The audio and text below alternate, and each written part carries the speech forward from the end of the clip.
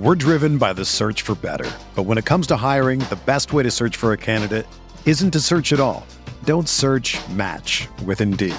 Indeed is your matching and hiring platform with over 350 million global monthly visitors, according to Indeed data, and a matching engine that helps you find quality candidates fast.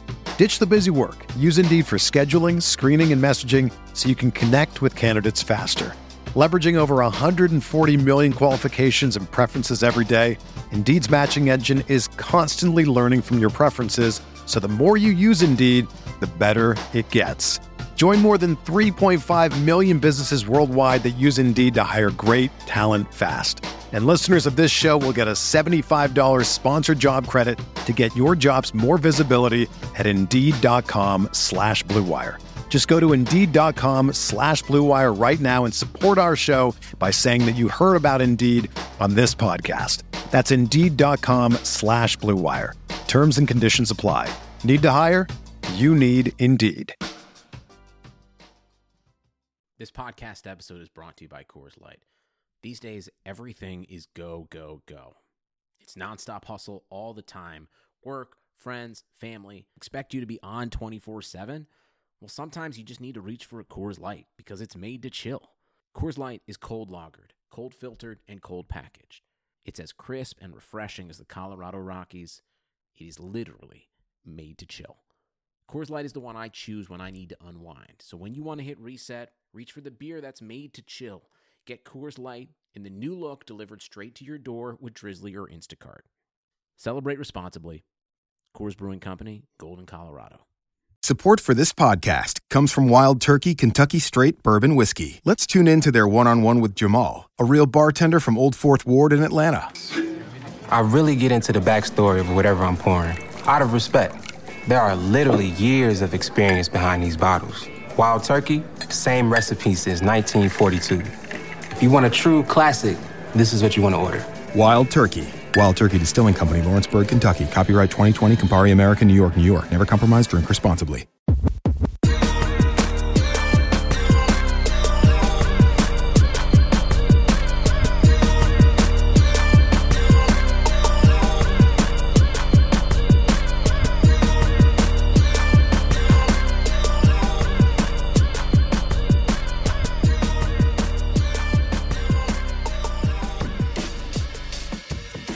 Welcome into the RotoWire NFL podcast, brought to you by our friends over at Dynasty Owner. I'm your host, John McKechnie, joined as always by Mario Puig. It is Thursday, August 13th. Mario, Madison, a little bit chaotic right now with it being move-in day. And as I was driving into the office, yes, just so everything, with the 2020 lens on it, like it just feels wild as all get out. But then it did, driving through downtown Madison did kind of evoke a memory of when you lent a hand to me moving like 5 years ago, carrying a dresser like across West Johnson. Yeah, we went, it was West Johnson over to West Washington, right? Yes. Yeah, that was a long walk. I remember I went back to work after that, and whoever was nearby my desk must have hated me because I did not take a shower before I went back. It was so hot outside too. It was horrible, and it was all to get me moved in. It was like right when I moved up to Madison, basically, and it was to move me into a studio apartment right above an Indian restaurant, and in order to... Clay was also a prisoner there for a while. You guys smelled like Maharani for a whole year. We sure did. And, to chase that fantasy glory dream of being in the industry, you need to live in a 300-square-foot shoebox above an Indian restaurant because it builds character. And that's my origin story. It was like we had like a walk of shame carrying that dresser or the mattress or whatever it was, just down that one single straight street where the traffic was all one way. Like, so everybody who drove past was just like, wow, they're probably going to die carrying that. Look at these goons. Yeah. So, yeah, and I was just like completely soaked in sweat, and, no one cares when you look as bad as I did. Like, they don't care why you look that bad. They just think like, you scum, you foul slob. Probably found that mattress on the side of the road. I guess. Yeah. So that it was a very distinct memory that like flashed across my brain when I was heading down into the lab here to record this morning. But let's shift gears. We got a pretty loaded show for today's podcast. We're going to get into the George Kittle news, and a little bit of the San Francisco offense as a whole. We're going to talk about some Todd Gurley stuff with him. A kind of interesting report coming out of Falcons camp, so we'll dive into that. We'll talk about this Pittsburgh backfield and a couple other odds and ends to get you through this Thursday episode. So let's start things off. George Kittle, he is paid.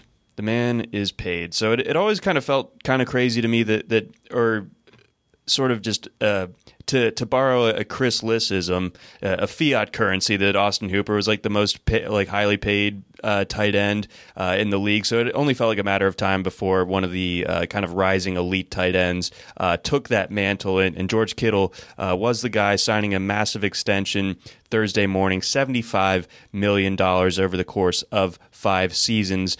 So any general reactions to this news? Yeah, it's a probably good deal for the 49ers. It's a really big contract, obviously, and it has some risk because George Kittle, even though he's a warrior, I mean, he's a classic case of a Madden player, a football player in Madden, the video game, who has like 99 toughness and 65 durability, because he's always got like 3 broken bones somewhere or other, but he's just like grinning and bashing his head against the guy and in front of him anyway. Like, he doesn't get functionally affected by these injuries that he's playing with, but they are still real injuries, and they are kind of probably the result of how, or at least a byproduct slightly of how just violent of a football player he is, and it's part of what makes him so uniquely effective and the most important player in that entire 49ers offense, maybe the whole team, because he's just, as much as he's a tight end, it's like we call him that for a lack of a better word. Like, he's not a tight end in the sense that basically any other one is, because he's this pass catching threat who's super dangerous. He's great after the catch. He can threaten downfield too. But the way he is featured as like an in motion blocker, and the way he just sledgehammers defenders at these high velocities, it's just not really a tight end application that I can remember seeing. It's like back in the day, the best tight ends ever anyone could think of were just like John Mackey, Kellen Winslow, Tony Gonzalez, and they were all great, of course. But it's like with Kittle, you get kind of the both the best of those Gonzalez types and the best of the Gronk type impact blockers. Mm-hmm. And it really sets up everything about that 49ers offense. It's like the way that their running game functions. So much of it, and so much of getting guys like Deebo Samuel open on those short routes, those jet sweeps, whatever it is, so much of that works the way it does because the defense just has to follow Kittle. And when they follow him, it doesn't really like pay off anymore for them. It's like that he gets put into motion and he bashes them and creates some opening that they, it's like they almost would have been better off letting him go and not putting someone near him to be a victim of his blocking. And it just like bashes open so much, and then you still have to cover him too. So that does take a toll on him, and he was injured quite a bit at Iowa too. But I mean, he was playing on like a broken ankle or something last year, and from the production and from the tape, you just wouldn't have been able to tell. Yeah, that guy is just simply wired different. He's I think you should be able to say he is basically the best tight end ever, at least in terms of peak play. Like, he doesn't have the super long, Jason Witten type 1,000 yard seasons in a row kind of thing. That's the boring compiler versus like, the electric peak.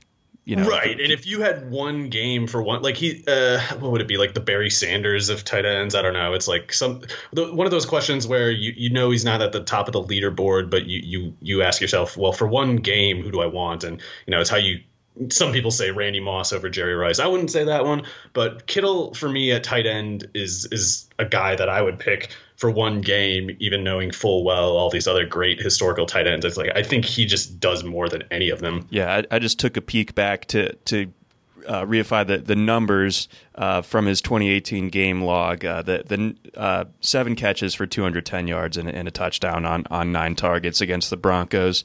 That's the kind of just insanity that Kittle can bring to the table when he's clicking on all cylinders. So yeah, I think well deserved. I think you also bring up the good point that that this might be a candle that burns twice as bright, but twice as quickly, just because of the style that he brings out there. But it happened to Gronk. Yeah. It's like that's how Gronk was kind of on that best ever sort of. You could still make the case that Gronk is the best ever. I'm not trying to marginalize him at all, but we saw it's like even though he was this just unstoppable freak athlete, this 6'6", 260 guy running in the 4.6s, and it's like no one's ever seen it. And you take advantage of that blocking ability of his, and collisions add up, and we saw him kind of slow down and get less durable over the course of his career. Right. Yeah. Like, my lasting thought of Gronk now is more so like the late stage having to play with like a Barry Bonds like elbow protector and just kind of like moving kind of like the Tin Man or something.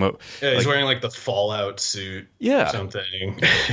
So, yeah, I mean, it definitely caught up with Gronk. No one is completely immune to it in the game of football, but I think that we can sit back and hopefully enjoy these next 5+ years of peak Kittle or close to it. Did you want to like add anything now that we know that he's going to be this fixture in the Niners offense for not only this year but moving forward? What's kind of your general outlook on this Niners attack? Well, it is the Kittle offense as much as it's also the Shanahan offense. It's just impossible to separate the offense and its entire theory of how it functions and separate it from Kittle, and the way that he makes it all possible is it's so rare, and it's why the contract is worth it to pay up that much for him. I do wish the 49ers would take the depth consideration more seriously, because if you're going to make the foundation of your offense George Kittle, then you should try to find some people who can do a few things here and there that Kittle can. And I don't see that sort of focus from Kyle Shanahan, or like I don't think he considers that the same. He doesn't consider it an urgent concern the way I do. And I think you can see that in how they went and signed Jordan Reed, and how they went into last year with Ross Dwelly of all tight ends, like this skinny, slow, doesn't do anything tight end. And it's like, you should be just trying to collect the same prototype of a tight end the way that the Titans have, the way that when they figured out like, hey, this Michael Pruitt, Jonnu Smith, Anthony Ferguson thing really works for us. Shanahan should have had a similar light go on in his head, and he should have just said, you know what, I'm going to go after guys who are 6'4", 255 or higher and run in the 4.5 range. And I'm not even going to think too much about what exactly it is that they do. I'm just going to take advantage of these traits and just kind of try to drown the defense in them, really, really lean into the premise of getting these big, fast guys who I can just bash the edge defenders with coming off the motion over and over. Because I don't think Jordan Reed is going to be that helpful there. And I don't know if the 49ers have a prayer in the event that Kittle actually does miss time. So I wish they had kind of gone after more guys like that, and maybe they will in the future. Maybe they just never really had a good shot to do it. Who knows? The disrespect of Charlie Warner is making me want to log off right now and just end this podcast. Yeah, it's like, he sucks too. It's just like, they could have had Caden Smith, and even he doesn't really fit this prototype that I'm talking about, but at least he can play a little. He can do something. Shanahan's actually really bad at evaluating talent. But in any case, he's going to keep making Kittle really successful. I do think the yards after the catch per catch kind of stuff could regress a little bit, especially if he plays more games on, a beat up ankle here and there, stuff like that. But yeah, it's amazing how it's not the Garoppolo offense. It's not, it's not the backfield that determines this offense.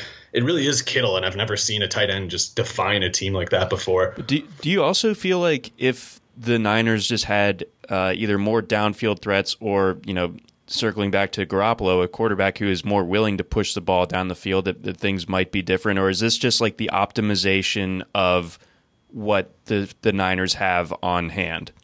Well, Kittle could do downfield stuff, and he does sometimes. It's kind of funny. I actually was high on him coming out of Iowa. I was high on him after I saw him as like a freshman or a sophomore at Iowa, because he had this one play. I remember seeing the highlights where he caught some long pass where he just ran away from the defense for a touchdown. And I can't remember what year it was or what team it was against even. But at the time, I just remember thinking like, wow, that receiver is really fast. And then when I looked at the roster later, it's like, oh, that's a tight end. And he was hurt basically all the time after that. But if they had like an Aaron Rodgers type, or just somebody who, Mahomes, whatever example someone wants to use as a downfield passer, like, yeah, Kittle could do that too. But it's like he's the 99 player on Madden. It's like he can do anything at all. Any scheme could use him, and it's kind of why the scheme became him in San Francisco. But yeah, he's never going to have his role negotiable. Like, there will never be a scenario where he gets marginalized in the game plan.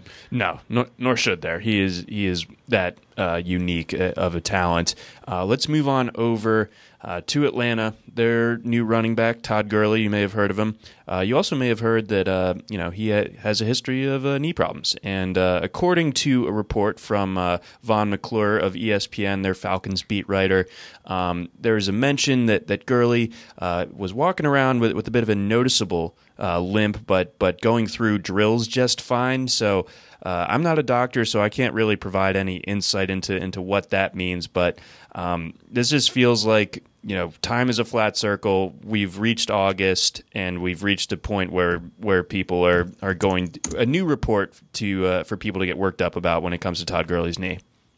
Yeah, this is a tough one for me because I've not been thinking much about Gurley this offseason. I only thought about him long enough to know I'm probably not going to pick him. I know for a fact every single draft that I've been in, I haven't taken him because I guess I'm just taking somebody else. I'm targeting some other running back or some sort of receiver.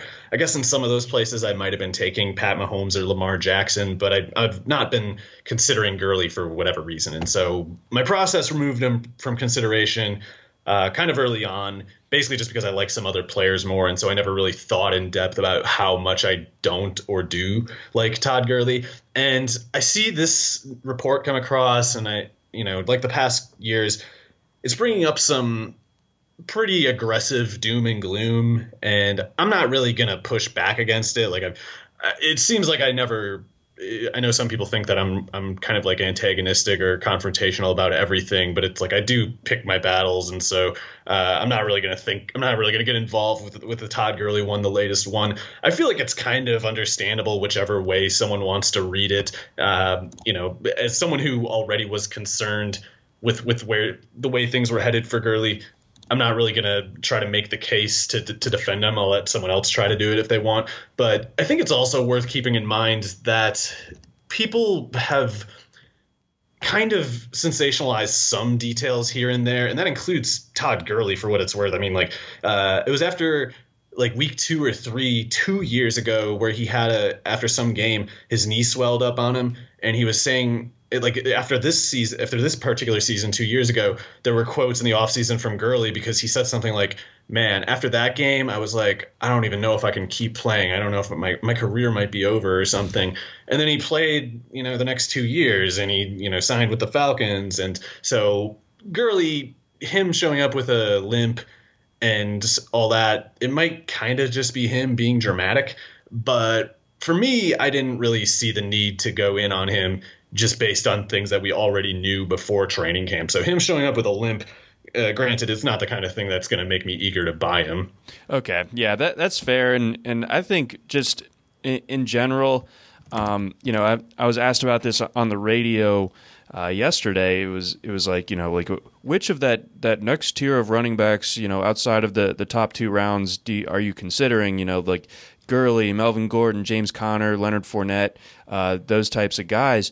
And I just kind of feel like in general, I'm hard avoiding like all of those guys. I think that's just a tier that I'm sort of removing, and I imagine you'll have a counter when it comes to like James Conner or something. But I just feel like in general, I'm just not going to listen to ADP when it comes to me picking somewhere between 28 and 35 or something like that. Like I'm avoiding those running backs. I think that those are landmine type of backs, Le'Veon Bell included.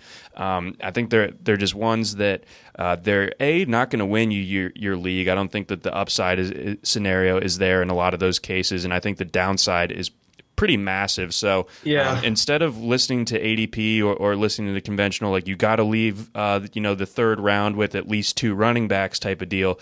I'll push up. I'll overpay for a guy like DJ Moore or AJ Brown or Calvin Ridley, like those type of guys. I'll just start my receiver run a little bit earlier and maybe circle back on some running backs a little bit later on, like the Cam Akers, DeAndre Swift, Ronald Jones tier instead, because at least those guys you're not sacrificing third round value for someone that could really kind of work their way out of your lineup by like the end of September. Yeah, in that particular running back range of Gurley, Gordon, and Connor, which in the past 3 or 4 days on the NFFC drafts, Gurley's apparently at 27, Gordon 28, Connor 29. I don't have any shares that I recall actually of Gordon or Connor, but I have them both well ahead of Gurley. Okay. So I expect Gurley to fall quite a bit after this, and I guess that will be a new, more interesting test for my principles, because it's easy for me to wave him off at this price, but it's like maybe if he gets cheaper, I'll start to he gets get a little like more David nervous. Johnson territory or something. I guess so, but it's like I'm trying to. I haven't done a draft in a little bit because I was waiting for the opt-outs to happen.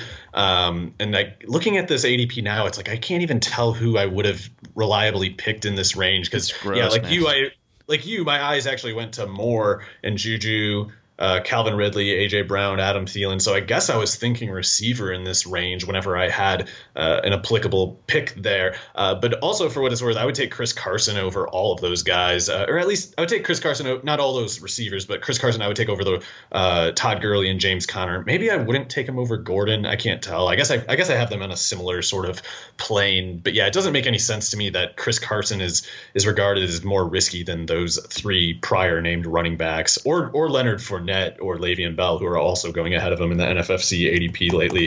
I might also take Jonathan Taylor over those guys, which we can talk about that a little bit more.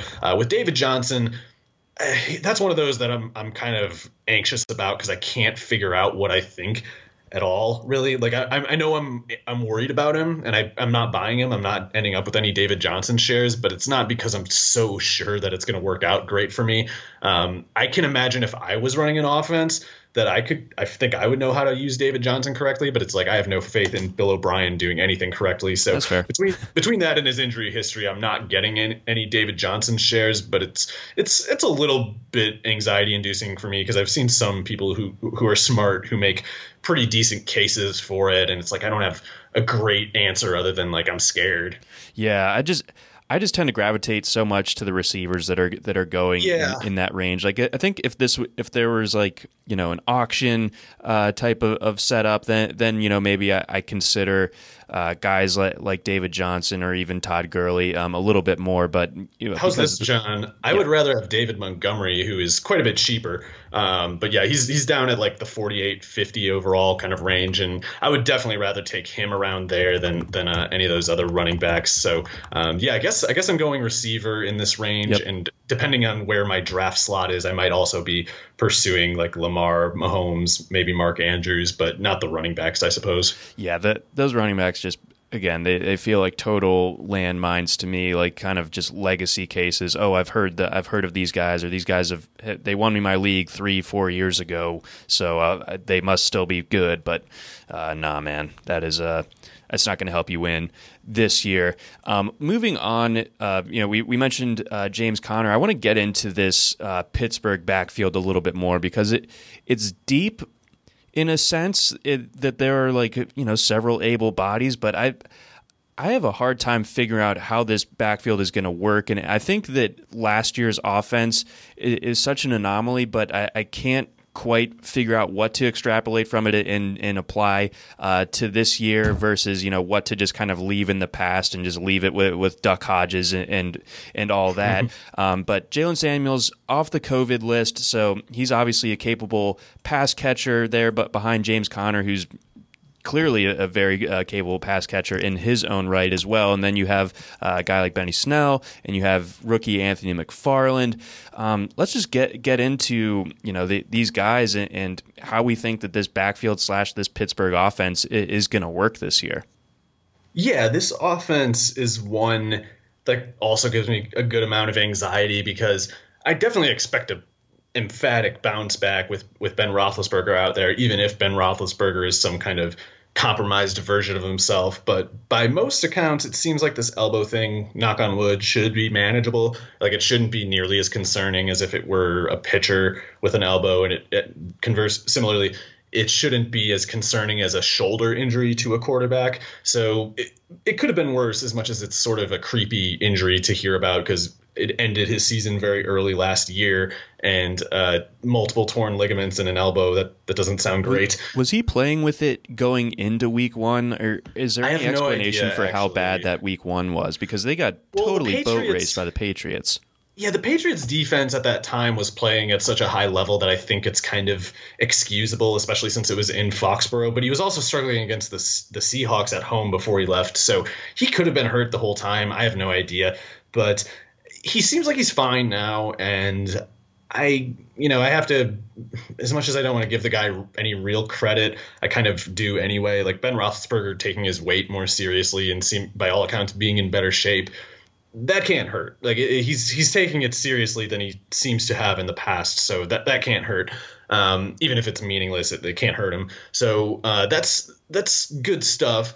But the problem is, you don't really find drafts where everybody agrees on a valuation of these respective players, the skill position players especially. You tend to have in every draft multiple people like me who believe that Juju Smith-Schuster is very obviously still the lead receiver.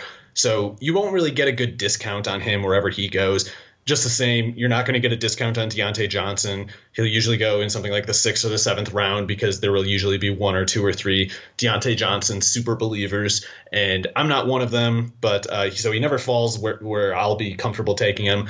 James Washington, I guess, is kind of the one I would be most likely to end up with among the receivers, just because he's so cheap. And I think it's objectively true to say that he is too cheap, at least based on the valuations of these other receivers, because James Washington had more yards than Diontae Johnson on 27 fewer snaps last year. It's not because he played less. He had 1 less game. He missed a game.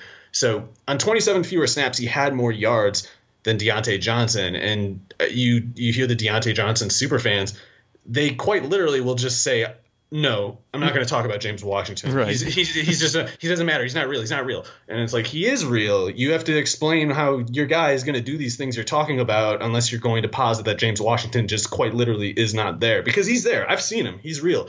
And like, you try to bring it up to them and they just shake their heads, plug their ears. So James Washington would be the guy, I guess, if I was going to get any of them. And if you in best ball, especially if you're taking or in best ball, if you get Juju or Diontae Johnson, it makes a lot of sense to get James Washington later, because at 205, 200, 190, whatever he's going at, you might as well just get that stack utility plugged in, because he's decent. Like, I don't know what people are thinking about that receiver rotation generally. It's like, we know Diontae Johnson doesn't run downfield. He had a lower depth of target last year than Juju Smith-Schuster, even though he played outside. Now, a low depth of target is typically a slot receiver sort of thing to do, and Juju Smith-Schuster is the slot receiver. That's not negotiable. And when he's running from the slot, he's closer to the quarterback than Diontae Johnson is, even if Diontae Johnson's at a slightly lower depth of target. So James Washington's running downfield. Now, that's a totally different function. He was average depth of target was like 14 yards or something. Yeah, it was really high. You either have to commit to the idea that Diontae Johnson's average depth of target will increase by at least 3 yards, indicating that he's displaced James Washington's routes from the field entirely, or you can commit to the premise that while running outside, further away from the quarterback, he's going to draw targets at Juju Smith-Schuster's expense, when Juju Smith-Schuster has always been better than him, is still younger than him, even though he's already been more productive going back a long way. And you just have to believe he's going to displace him. So I think like, people are objectively getting the math wrong between Diontae Johnson and James Washington. But yeah, in James Washington's case, I still don't have that many shares of his, because I guess I'm going after whatever Steven Sims or something like that. No, I mean, yeah, that again, talking about James Washington, and then in the context of, what the acquisition cost looks like. Again, James Washington is a guy you can backfill, like end of your draft type of pick, whereas you have to make a real investment as far as Juju Smith-Schuster or Diontae Johnson. Johnson's still going ahead of Christian Kirk, Marvin Jones. I can see taking him ahead of Brandon Cooks just because those concussions definitely are terrifying. But sure. There's a popular belief out there that Deontay Johnson is as good or better than those receivers, and he is not. And as long as that false belief is informing his ADP, the people paying for that ADP price should be very concerned, I think. Yeah, I think so too. But moving over to the backfield portion of this, Connor obviously mentioned in that tier of running backs that I personally am just not getting shares of in drafts. What do you make of him for this year? Because again, trying to figure out what applies from last year versus the year before, and how we can apply it to this year.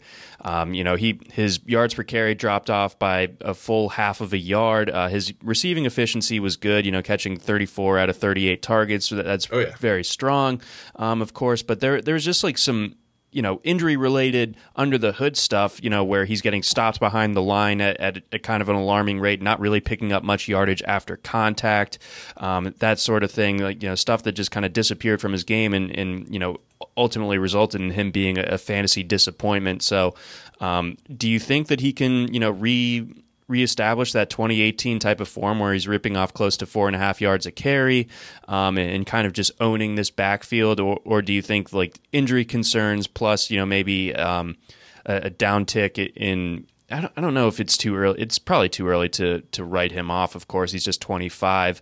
But like, where are you with him? Like, how concerned are you about the factors I mentioned versus like where the upside could be? Well, he's a good player, I think, and I think if he's healthy, he's pretty clearly not comparable to any running back on this team. There are certain guys who in one area or another can briefly at least imitate some of the functions Connor can, but Connor's the only one who can do all of it, and he can just stay on the field. You never really know what the play call is based on whether Connor is on the field. Like if Benny Snell's out there, you can kind of just say, yeah, they're not throwing to him. They might throw the ball. He might be in there to pick up the blitz, but we don't have to cover him. When Connor's out there, you have to be worried about the run or him taking a target and doing a lot of damage with it, which over the past 2 years, he's been really great as a pass catcher. I don't know. It's one of those things where, though, his targets aren't quite the same as they are for some other running backs, and specifically someone like Jalen Samuels. You can call a more sort of ambitious kind of route concept for him because he played tight end and some receiver at North Carolina State, so he can actually run routes, or at least he can run routes outside, but even from the backfield, he can run a more just kind of ambitious sort of route than Connor. And Connor's catches might be more fair to describe as kind of just like dump off passes, because you notice in the RotoWire player page for James Conner, if you go back the last 2 years, both years, his average depth of target is negative. His air yardage per snap is negative. So it's not like he's running downfield and doing Kamara stuff. He's catching these kind of shovel passes, these dump off passes, these check downs, and then he does a lot of damage after the catch every single time. But it's not quite the same as like running a route and losing a linebacker downfield. That's more like something Samuels can do. Still though, with receivers as good as they have, they don't need Conner to run any real routes. If he's still as good as he's been on those dump off passes, then that's more than good enough. And in the meantime, he's a good runner. It's kind of interesting and kind of concerning. It's both a good and potentially a bad sign. It's ambiguous, I guess I should just say, that he has such a reliably high rushing average, but he has no 40-yard carries in his career. He had a lot of 20-yard carries in 2018. He's never supposed to be like a home run hitter or anything, but it's kind of surprising that when he breaks tackles the way he does and he generates these chunk plays as reliable as he does, you would think just by like dumb luck he would have somebody would have slipped and let him go the whole way, the whole 40 yards or whatever. And it's never happened, but you could look at that and say, well, he's due for some good luck. At least if he keeps running for 20 plus yards at the rate that he has traditionally, some of those are going to turn into 40 yarders for no good reason, basically. So I'm convinced that he's definitely the best runner. And for the way that the running back position functions in this offense, he's also the best pass catcher, just because the way it's designed and when they have receivers like they do, it's never going to ask the running back to do Kamara stuff. So the fact that he can't is just not really relevant. Sure. So if he's out there, I think he's going to be really good. The defense could be the best in the league. It's definitely top 3, top 5 in the league. So they should have totally run viable game flows. The only concern that I have with Conner is that shoulder of his. And once you get a dislocated shoulder, that's just bad. Like that's the kind of thing that's like it's actually compromised the structure of the shoulder. And he invites plenty of contact. He's always been a bruiser. Like when he first got to Pittsburgh, the college of Pittsburgh, he was actually a linebacker. They just moved him to running back like in the middle of his freshman year, and he went nuts immediately. But yeah, he's always been a contact heavy runner, so that's not the greatest thing with that shoulder. And because of that, I at once see a lot of upside with him, but there's enough risk that I would not really pound the table for him. Like I'm not really criticizing anyone for passing on him. Yeah, I think that makes sense. Yeah, the durability concerns I think are the biggest concern, like relative to some of the other risk factors with him. Like, that again, this offense is going to just be leaps and bounds better this year, just because of the improvement at quarterback. I think it's kind of similar to like the Indianapolis situation where they had just like a non-viable quarterback this year, and now they have a veteran, but Roethlisberger's always been on the Steelers. He just missed basically all of last season. So you kind of see the comparison there. So I mean, there should just be like a dead cat bounce as far as that is concerned. But again, there are some durability concerns, and then unless you're getting him in like the fourth round, there's no real discount on James Conner, and that makes it a little bit tougher. So with him being injury concerned, the backups definitely matter, and it's kind of an interesting backfield for speculating on the potentially injured starter, because I think that people are basically getting it wrong. Like we have three candidates here: Benny Snell, Anthony McFarland, and Jalen Samuels. Let's tease this. We're going to get into those guys in a second, but I have several messages from our good friends and sponsors that the people need to hear. So, message first from our friends over at Dynasty Owner. I've been looking for a new challenge, which is why I'm playing Dynasty Owner Fantasy Football this season. Dynasty Owner Fantasy Football unites the fun and excitement of fantasy football with the skill and strategy of front office. Dynasty Owner is the only way to play fantasy football with real NFL salaries, adding the strategy of running an NFL franchise. Dynasty Owner provides a unique challenge for die-hard fantasy football fanatics. Go to dynastyowner.com/RotoWire. Leagues are forming now. That's dynastyowner.com/RotoWire. We've all been in a league where the winner just got lucky. And if you're like me, you know you're better than most. Dynasty Owner gives you the platform to prove it. Dynasty Owner favors skilled players who can manage their roster using real NFL salaries with the salary cap. It adds an entirely new level of strategy. Again, go to dynastyowner.com/RotoWire. Validate your fantasy football skills. That's dynastyowner.com/RotoWire. Dynasty Owner. Start your dynasty today. We also got a message from our friends over at FanDraft. Take your league's fantasy football draft to the next level with FanDraft, the online fantasy football draft board. FanDraft makes your draft feel like the actual NFL draft with features such as a streaming ticker, live draft clock, custom logos, team walk-up songs, multiple draft board displays, and more. FanDraft can be used offline for in-person drafts by exporting the display via projector or onto a large screen TV for the whole league to enjoy, but it can also be used fully online. And you can add any number of your league owners to join the draft remotely. You can perform both traditional and auction-style drafts. FanDraft also supports all the customizable stuff such as IDPs, rookie-only drafts, keepers, and anything else you can think of to meet your league requirements. You can sign up for a free trial at fandraft.com. And when you're ready to order the pro account, make sure to use promo code ROTOPOD15 to save 15% off your purchase. Again, that's fandraft.com. Use promo code ROTOPOD15 to save 15%. And then we got one more message here from our friends over at AutoNew. AutoNew Fantasy Football lets you build your fantasy football dynasty like a real GM. It's better fantasy football. Auction-based, deep rosters, and college player prospects. Stash the next rookie of the year while he is still tearing it up on Saturdays. RIP to college football. Trade for superstars to make a championship push. Develop a team over multiple years. Play against the best fantasy football competition in the world.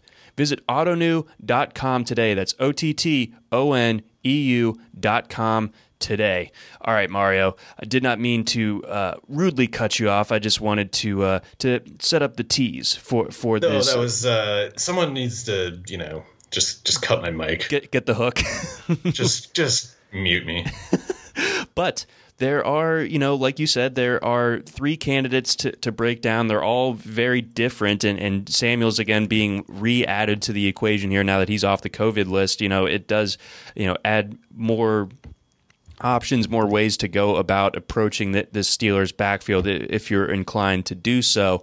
I agree with your stance on Benny Snell, where he's kind of this one-trick pony, and the trick is not really that great. I mean, we're talking about a guy who has the Pittsburgh aesthetic of being like a big thumping type of running back, weighing well over 220 pounds, just can kind of run some guys over, coming through the hole, that type of thing. But he's also someone that I don't think is at the NFL level going to average much more than like 4.2 yards per carry in a given season. I just don't think that he has the athletic tools under the hood in terms of his athleticism to really carve out a solid career as like a starting running back, or even like a plus type of backup to have back there in your backfield. And then Jaylen Samuels, of course, like you said, the varied skill set, but last year drops were a huge issue for him, getting stuck behind the line of scrimmage when he did get the carries. A 2.7 yards per carry average is obviously disappointing, but again, there were some contextual factors with the Steelers offense just shrinking on itself with the combo of Mason Rudolph and Duck Hodges, those goofballs, just kind of like making this offense non-viable as a whole. So that certainly didn't help the run game either. I mean, even James Conner's yards per carry got affected, and then Anthony McFarland, of course, a bit of the wild card. Very, very, explosive during his time at Maryland, but very limited sample. Less than 250 career carries during his time at College Park. Yeah, I think Benny Snell is actually maybe a good value for his cost, though. Even though I agree that he's not very good, it's just one of those cases where if James Conner is an escalated injury risk, and I think by all accounts he is, then in the event that he's out, we have to kind of try to guess the way it will look as they try to replace him. And a lot of people want to get their hopes up and think like, oh, this guy's going to be a workhorse. This is the guy. He's got the most upside because he's fast. That's some people are saying that with Anthony McFarland. Sure. He has the most draft capital because he was a fourth round pick who was slightly earlier than Benny Snell was, something like that. I don't know. But basically, these are 3 guys who do very different things. Each is kind of like a specialist in their own particular realm. None of them cross over into the other's territory. Connor's the guy who can do everything. There is no Conner candidate behind Conner. So the question is Benny Snell cheap enough at his price to justify acquiring him, even though we don't really think he can be much more than to be fair, he could be a 20 carry kind of guy, but he will not be the 4 or 5 reception kind of guy that Conner is. Like, that's going to go, in my opinion, to Samuels in the event that Conner is out. And this is kind of an interesting subject because Ed Bouchette, who I think he was like the Pittsburgh Post-Gazette for a long time and now The Athletic, one of the better, more time-tested beat writers out there, he posted a Pittsburgh final roster prediction that left Jaylen Samuels getting cut in favor of Kerrith White. Now, Kerrith White's kind of interesting because he is fast. White. Yeah, he was a good college player behind Devin Singletary. He's explosive, but Bouchette's reasoning, I think, was pretty obviously faulty because he was saying, they were featuring Kerrith White at the end of the year. I'm just basing this, he was clear he was not reporting like inside information like, look, Samuels is toast, they're going with White. That's not what he was saying. What he was saying was, yeah, it could be White, it could be Samuels. I'm just going to go with White because he's faster and because he kind of did some stuff at the end of the year. The stuff that he did at the end of the year was play 7 snaps, 9 snaps, 8 snaps, 6, 7, 4 snaps in those 6 games. And yeah, he got the ball when he was out there, but when you look at that, you can see his function was as an off-the-bench rushing specialist. And when you're a small speed back, you don't want to be a rushing specialist off the bench. You want to be a pass-catching specialist, if anything, because at least that way you can take advantage of the PPR loophole and you generate more yardage per target than you do per carry. So we don't want a guy with a categorically limited workload and a speed skill set being reduced to a rushing specialist. Career high 10 catches in any given season during his Florida Atlantic days. So yeah, not a proven pass catcher by any means.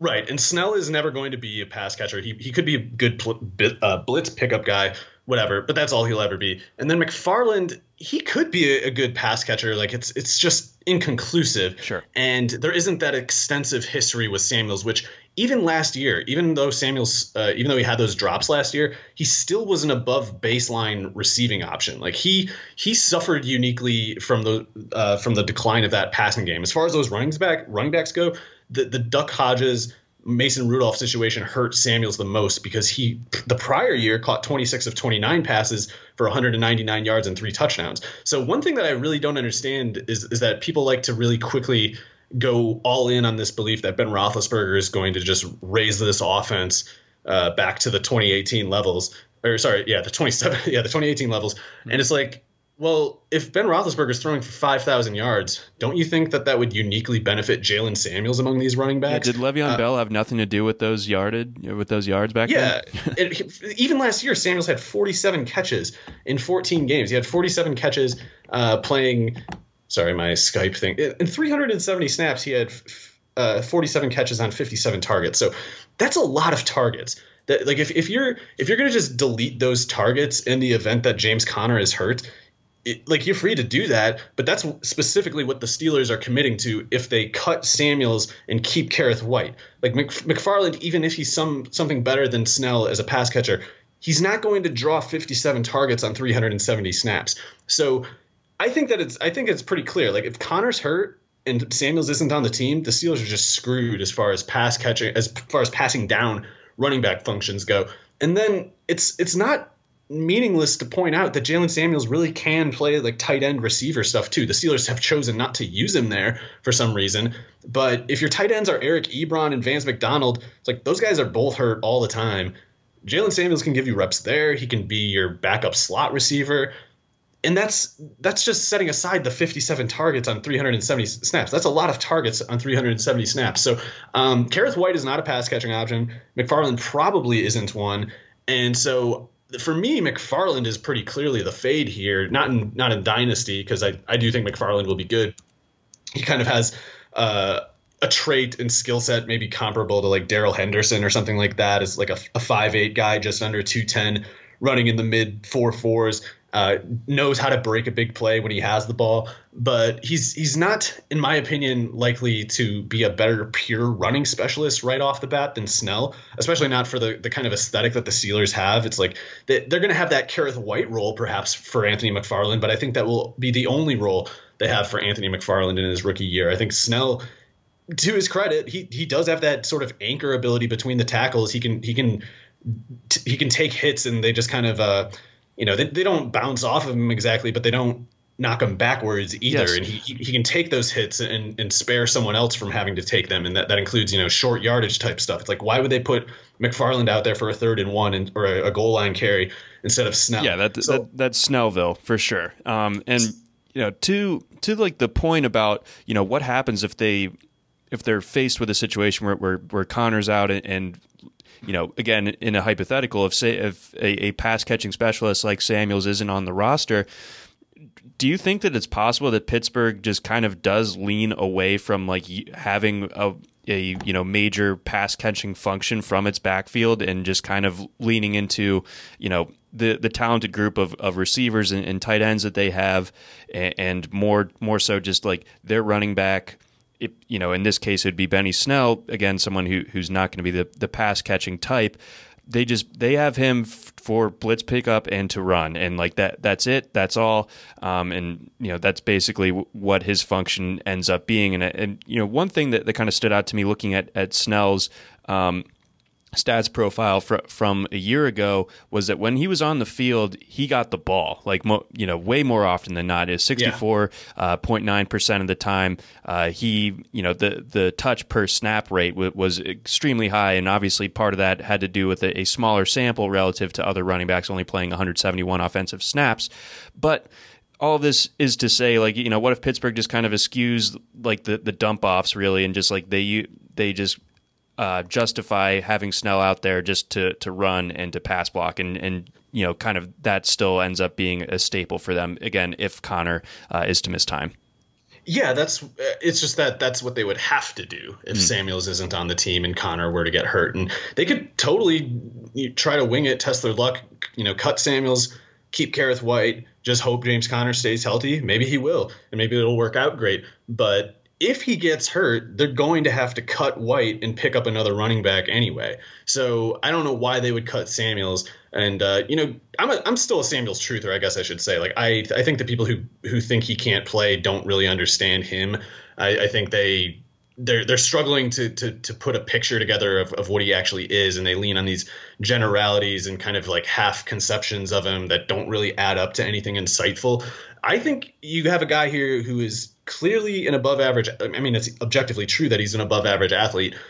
He's like a big back at 6 foot, 225, 230 or whatever. He ran the 4.54, had good agility numbers, good jump numbers. And this is particularly why I think people are often wrong to doubt Samuels.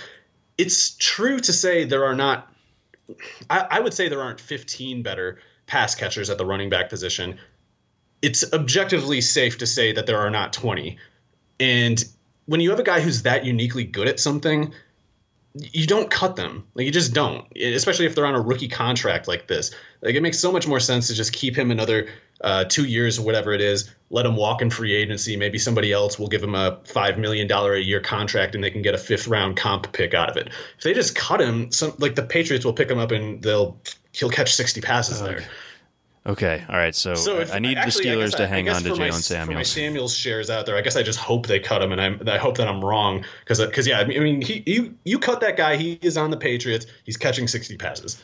Oh, okay, I just got like a horrible shiver down my spine. I can't talk about Jaylen Samuels anymore with like the thought of him just crushing it on the Patriots. Let's move on.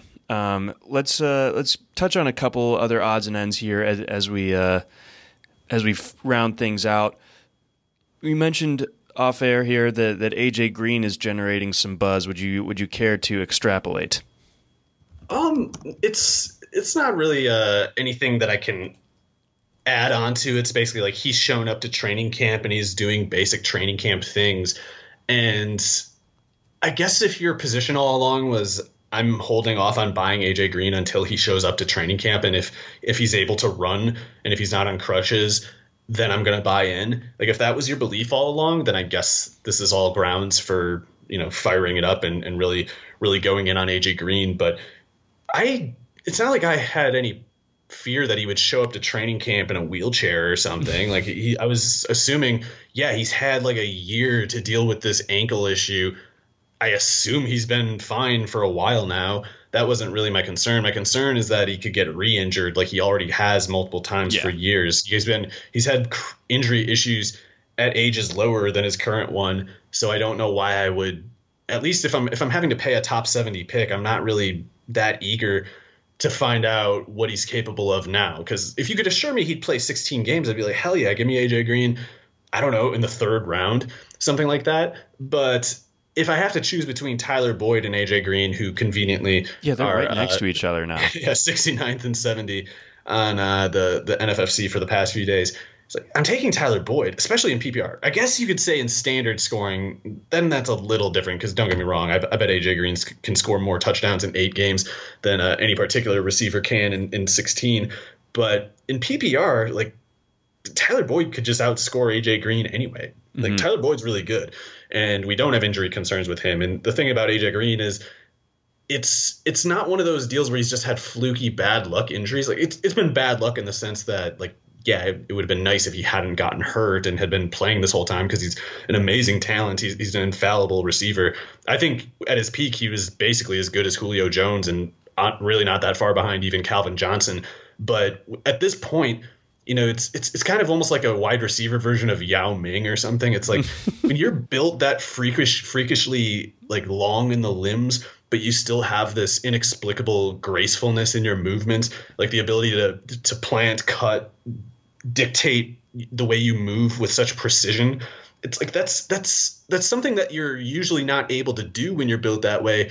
because it's not natural for your limbs to withstand the stress that you're subjecting them to. It's like when you're built like Yao Ming, you're supposed to be slow and unathletic because that's how your joints protect themselves, basically. And when you start all of a sudden moving and jumping around like someone half your size, it's not like your joints get twice as strong in accordance with that. And there's actually a tread that you wear down. So I think it's one of those unfortunate things, more like Herman Moore or something like that, where he's breaking down for reasons that are kind of legit, explainable, and predictable. And I would love to be wrong because he's again an amazing player. He's one of the best players I've ever seen at any position. And if he plays 16 games, I'm going to regret passing on him. It's just that I know, or I have every reason to assume some of these other guys like Boyd, Gallup, whatever, are going to have better durability luck and still are in the same ballpark as far as like their overall production.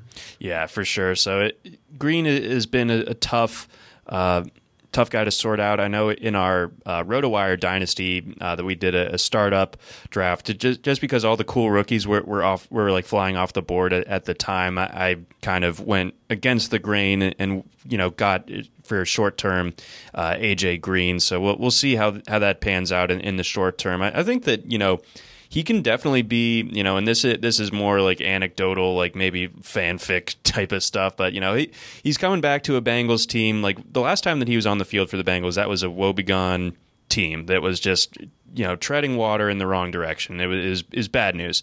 Now they got a guy in Joe Burrow. There's some excitement there. They got some other receiving talent outside of AJ Green, obviously with Tyler Boyd continuing to develop, in addition to adding T. Higgins, and then you got Joe Mixon back there. I mean, it's like and then Jonah Williams, coming back and hopefully locking down one of the tackle spots. This, that all of that could lead to AJ Green playing with a fire that like he, just not by fault of his own, just like hasn't really had to play with it in recent years, because there's actually, maybe a glimmer of hope in Cincinnati. And he probably also realizes that time is probably running out on his peak if it hasn't already. All of that could combine to AJ Green actually turning in a very solid year if he's able to stay healthy. Yeah. I mean, for what it's worth, even though I'm not really the type of person to buy him at his current price, which I assume is only going to go higher now that people are kind of I don't know what they thought before, and I don't know what they think changed now, but whatever it is, it's going to result in them kind of working themselves up. And I won't be able to get shares at this point, but up till now, I would say I would take AJ Green over some guys that are going ahead of him, like Stephon Diggs, probably T.Y. Hilton. Oh yeah, I would. But I would and maybe Devontae Parker. Yep. But I still would take guys like Marquise Brown and I think Tyler Boyd. Maybe not. Yeah, Gallup I'm probably taking too, just because the interesting one for my personal process, the tough question for me is how I explain putting AJ Green behind Will Fuller, who I definitely have taken over AJ Green. When it's like my whole logic for taking Fuller is based on what he can do on a per game basis. But I guess the best excuse that I have for myself is I feel like Fuller's injuries have had more to do with bad luck, and aren't.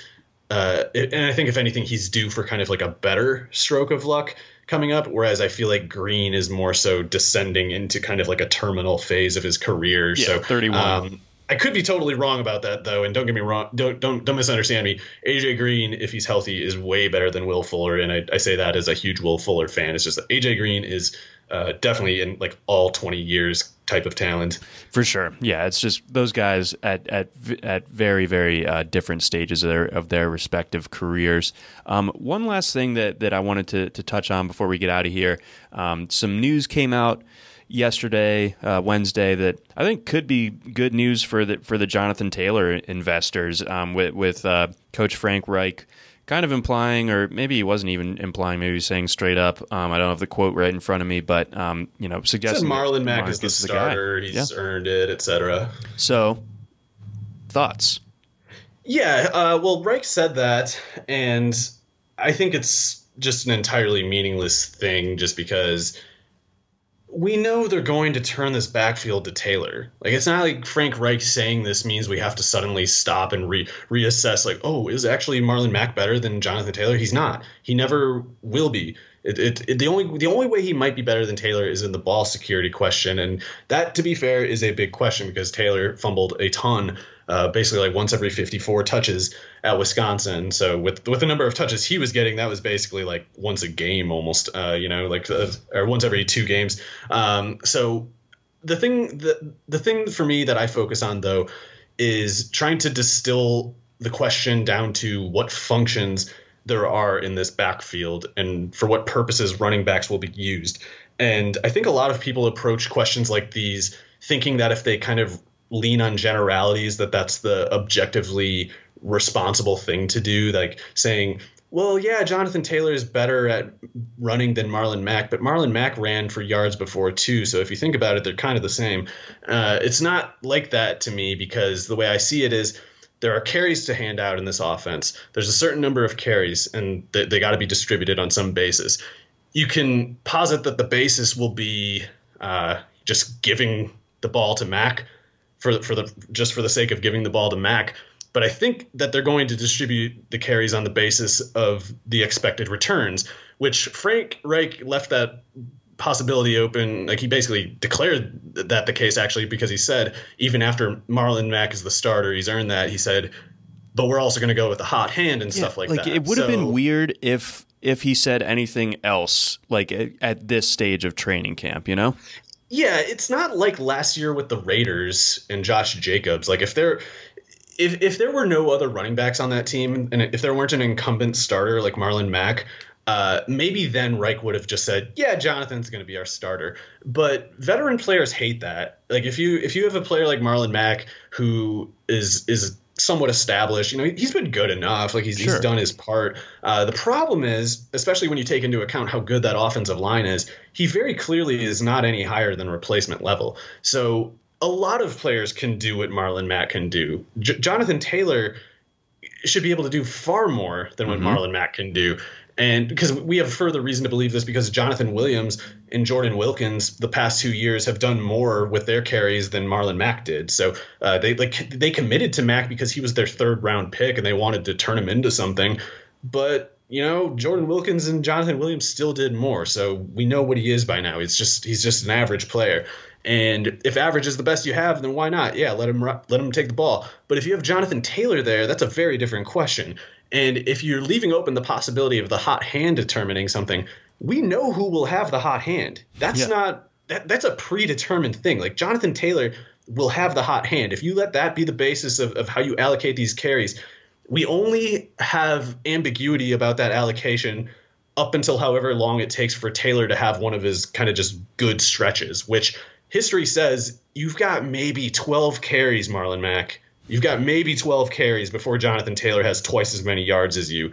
And if the hot hand clause triggers at that point, it's just over, at least until Taylor fumbles or something like that, which, to be fair, the worst case I can see it go for Taylor is he fumbles in week 1 or 2 and then kind of gets put on the bench. He only is kept at like 12 carries, and then maybe they up him to 15 and see if he doesn't fumble again, and then up him to 18 and see if he doesn't fumble again. And maybe each time he fumbles, maybe they stop and move him back down a rung. I don't know. But I can't see it being any worse than that. And it's also worth keeping in mind that some of these fumbles that Taylor had in college were basically because a couple, like, you would have plays with Taylor where he's breaking so many tackles and just running around guys for such a comically long time during plays that defenders just stop trying to tackle him and instead just starts punching at the ball. And it's like he's got 4 guys around his ankles, and then 3 more guys come running in. They already missed tackles on him twice this play, and they're just like punching at the ball. In the NFL, some of those plays aren't going to happen because the play will be he's over. Just going to get tackled after 8 yards instead of being 16 yards downfield with 6 defenders on his back. Yeah, that's definitely a good point. It kind of reminds me of like I don't know, that Planet Earth thing where like the lizard was running across the desert and like all those snakes were like bound across him, but he still found a way to break out of it. That looks a lot like Jonathan Taylor's college tape in a lot of ways. All right. He's denser. He's faster. He's ran for more yardage all the time at higher volumes, at higher efficiency. He's not like Max sucks on passing downs too. It's not even like he has no angle on Taylor if Taylor holds the ball. So it's a wrap if Taylor doesn't fumble. And the beautiful thing is now looking at NFFC drafts from the last 2 days, so dating back to Tuesday, Taylor's ADP is settled in. He's lower than Carson. He's between Chris Carson and David Johnson now, and going as low as pick 47 now. So if he enters that tier, or I'm gonna get in the drafts again. It's been a while because I was waiting for the opt outs, but now I'm gonna just to get Jonathan Taylor. There we go. A share here or there. I think I'm gonna do that real quickly. It reminds me a lot of Chester Taylor, Adrian Peterson. I can imagine a more skeptical take on Taylor saying, "Oh well, what about Nick Chubb, Carlos Hyde?" That is not similar because the Browns were tanking and they rigged that competition to just force Hyde onto the field until someone offered them anything in a trade. And when the Jaguars offered that 5th round pick, they took it. And then they put Chubb on the field. There is not something similar happening here because the Colts are competing. If Taylor's giving them more, they're going with Taylor. And the only way Taylor doesn't give them more is if he drops the football. Yep. Bottom line, brother. All right, that's going to wrap things up for this edition of the Thursday RotoWire NFL podcast, brought to you by Dynasty Owner. For Mario Puig, I'm John McKechnie. Thanks for listening.